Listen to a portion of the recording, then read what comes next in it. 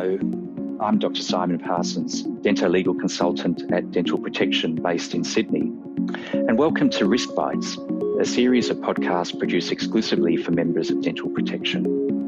Risk Bites looks at the key dental legal risks and issues affecting dental practitioners across Australia and provides helpful advice and guidance on how to steer clear of them, leaving you free to provide safe and high-quality dental care for your patients. I'm delighted today to introduce Dr. Annalene Weston, my fellow dental legal consultant at Dental Protection, who is going to explore the really interesting topic of human factors in error. So Annalene, isn't the point that there will always be human error and that we make mistakes because we are human? Absolutely, Simon. It's been said that to err is human and to forgive divine, and naturally not one of us is perfect and we are all going to make mistakes. And this is really something that we as practitioners need to acknowledge, as not only do patients need to understand that things can and will go wrong with their treatment, not only as a result of error, but sometimes just because it does, but also we need to have the emotional resilience to admit our mistakes and to take steps to help put things right for the patient. We need to learn from our mistakes to prevent their repetition. And of course, we need to forgive ourselves. Sadly, the self-forgiveness is where many practitioners fall down, as they simply can't forgive themselves for potentially harming another because it's just not who we are. The key here really is how much humanity we're willing to consider as an acceptable margin of error. Is it one patient out of every 100 or 10 or 50? I mean, how much error is too much? And how much is that sweet spot of just the right amount? And how would you feel if you were the patient for whom something went wrong, or if it was someone you cared about, a friend or family member who'd been harmed? Would it be enough to say, sorry, bud, the odds was just simply not in your favor on that day? Human error in high-risk industries has been researched and explored, with the latest studies demonstrating that 12% of patients who attend hospitals suffer an adverse outcome as a result of human error, and that at least 50% of this is due to what they call preventable error. Now, to be clear, the negative outcomes they were referring to are permanent disability or death for the patient, and I think we would all agree that this is unacceptably high. From a risk management perspective, it's certainly the type of statistic that we want to consider how we could better manage the circumstances, to better manage the risk. So Annalene, you mentioned high-risk industries. Do other industries have the same issues then? They certainly do. The airline industry is probably the industry that's leading the way with this type of research. And when you consider the large-scale catastrophic loss of life that occurs when something goes wrong with a flight, it's easy to see why they would have such a focus from airline industry regarding human error.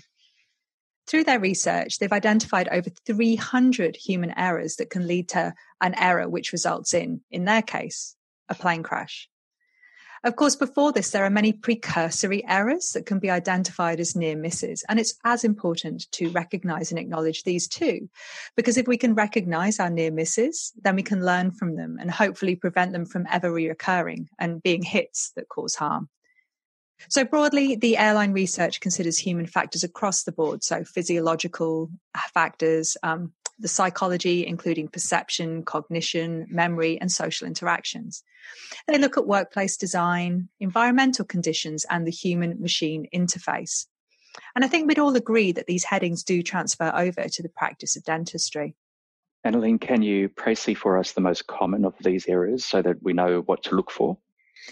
I can, Simon, because we don't want to go through 300. The researchers went through and distilled these 300 plus errors down into what they refer to as the dirty dozen of risk. And we're going to look at the dirty dozen now, and these definitely resonate as areas which we have identified as requiring risk management in the past. So I'm going to work through each one in turn and in no particular order of importance, but I'm going to start with lack of communication. Now, this can be both between practitioners and patients and practitioners and staff members. And I think lack of communication is probably the one that we are most familiar with. In the purest sense, risk management is essentially three things. It's the saying. So what we say to our patients before treatment, and most critical of these conversations, of course, being the conversation of consent. The second part is the doing of good treatment. And then these are supported with the third of our triad, the documentation. So documenting both what we said and what we did. So if there's one area we can work on improving that will quickly reduce our likelihood of receiving a complaint, or making an error. It's communication. The second factor is distraction. And by this, I mean distraction from our core role or duties. The distraction may be related to factors both inside or outside our workplaces, or simply just something as pedestrian as being tired. And certainly I can speak from personal experience here, as I found myself both tired and distracted on my return to work after maternity leave. Moving on then to lack of resources. This can be particularly error-provoking if accompanied by an unanticipated rise in demand. So where we have our resources dwindling or falling away while our demand is rising, sometimes exponentially. And of course, this imbalance can feed into our next point of stress. Stress has many manifestations and it has far-reaching effects. Stress and burnout are pervasive and impact on all of our systems, impacting us cognitively, behaviorally, emotionally, and physically. The next of our dirty dozen is complacency, whether through overfamiliarity, lack of respect for a process, or simple boredom. Halfway through the dirty dozen, we meet number 6, lack of teamwork. And this is one we can all relate to. Perhaps this occurs as a direct result of steep practice hierarchies, the disempowerment of certain staff members, clunky processes, or maybe even due to a disruptive member of the team. However it occurs, it's easy to see how it could feed into the occurrence of error. And then we have pressure. Both personal and work-related pressures can influence our risk. The next two are perhaps less commonplace in our clinical practice as dental practitioners. So while lack of awareness of what we're trying to achieve may not feature clinically, lack of awareness of our behavior and how our behavior and actions could be impacting others is something we at Dental Protection see a lot. Lack of knowledge feeds in too.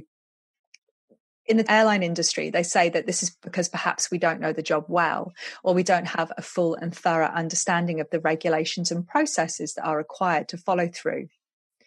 Now, we can see this in dentistry because so many practitioners tick the box on their AHPRA registration without ever actually taking the time to read the guidance they are agreeing to follow. As we move towards the end of our dozen now, we have fatigue.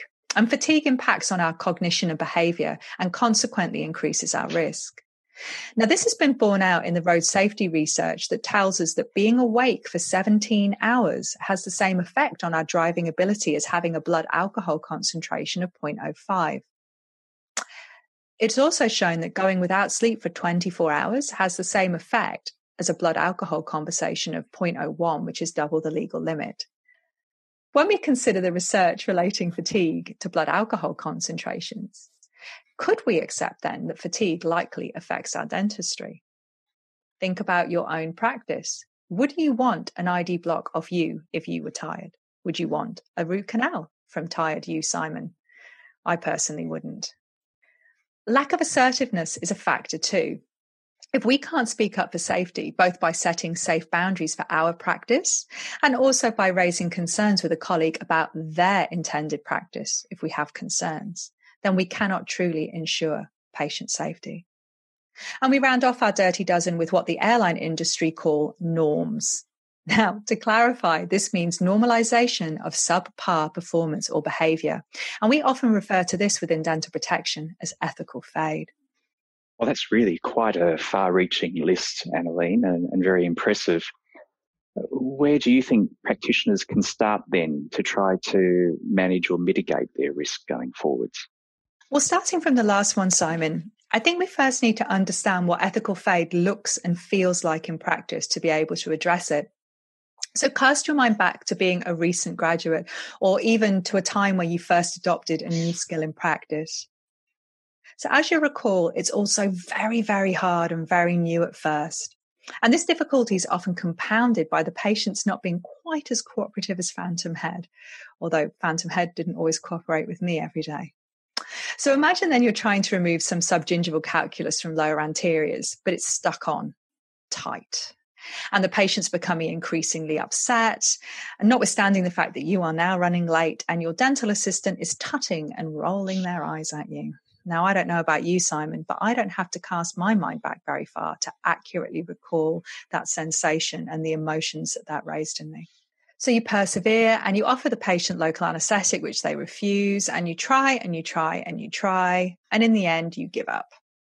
but you feel really lousy about it. Now, the sensible thing to do then is to talk to a friend or a colleague about this. And this is absolutely what you should do. It's really important to talk when something's troubling you, particularly something in the practice of dentistry. Talk to someone who understands. And this conversation should ease your mind and make you feel a little better, just as you hoped it would. However, some unhelpful things may be said during that conversation. For example, your friend or colleague might say, oh, well, no one ever gets all the scale off. And we're only trying to tip the balance back in the patient's favor. It doesn't really matter. Or my personal favorite, well, if the patient wouldn't let you do it, then it's their fault. They didn't get a good job. Now, if you accept this point of view as being correct and reasonable and fair, then you are experiencing what is called ethical numbing. And this is where your sharp ethical compass starts to dull. And if you then follow through and adopt this ethos throughout your practice, you'll quickly move to ethical normalcy, which is the normalization of subpar performance. And finally, the end point of ethical fade, when you no longer strive for best practice. Ethical fade is commonplace. And while it may begin as a coping mechanism for stress, it can evolve to become potentially harmful for all involved.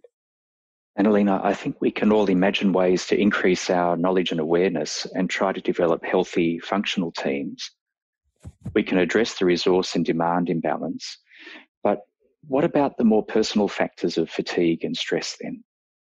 Well, Simon, self-care is something that we as individuals probably don't practice enough. And we are by nature carers, and we've dedicated our entire professional lives to caring for others.